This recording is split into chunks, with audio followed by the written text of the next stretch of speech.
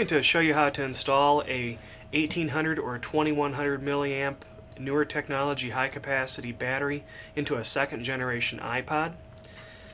Start by opening the package and removing the battery and the tools. It includes two tools, a small tool and a large tool.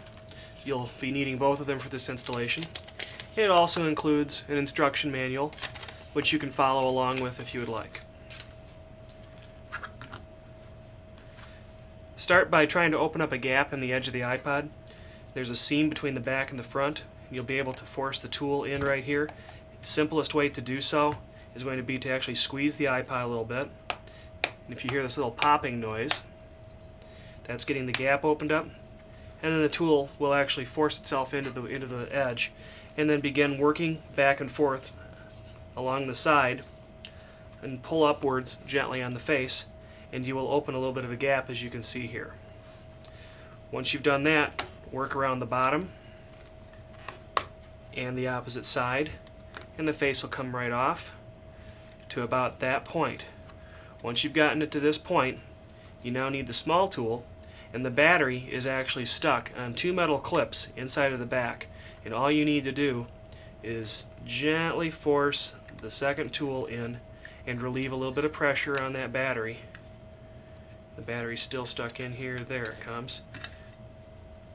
The two little edges I'm talking about, so you can see for reference, these two little metal clips right here are where the battery is actually sticking, and it's this edge of this battery is what is sticking on those clips. Once you've done that, fold the aluminum wings back and unstick this one. It does have a little bit of glue, and the battery will come right off. Remove it from the logic board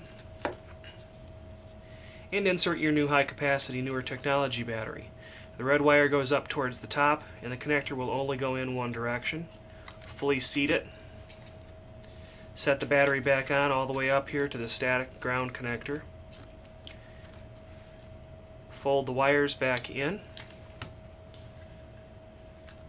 working from the top. Set the back of the iPod back onto the face. Squeeze around the sides, and the iPod is back in service and ready to go.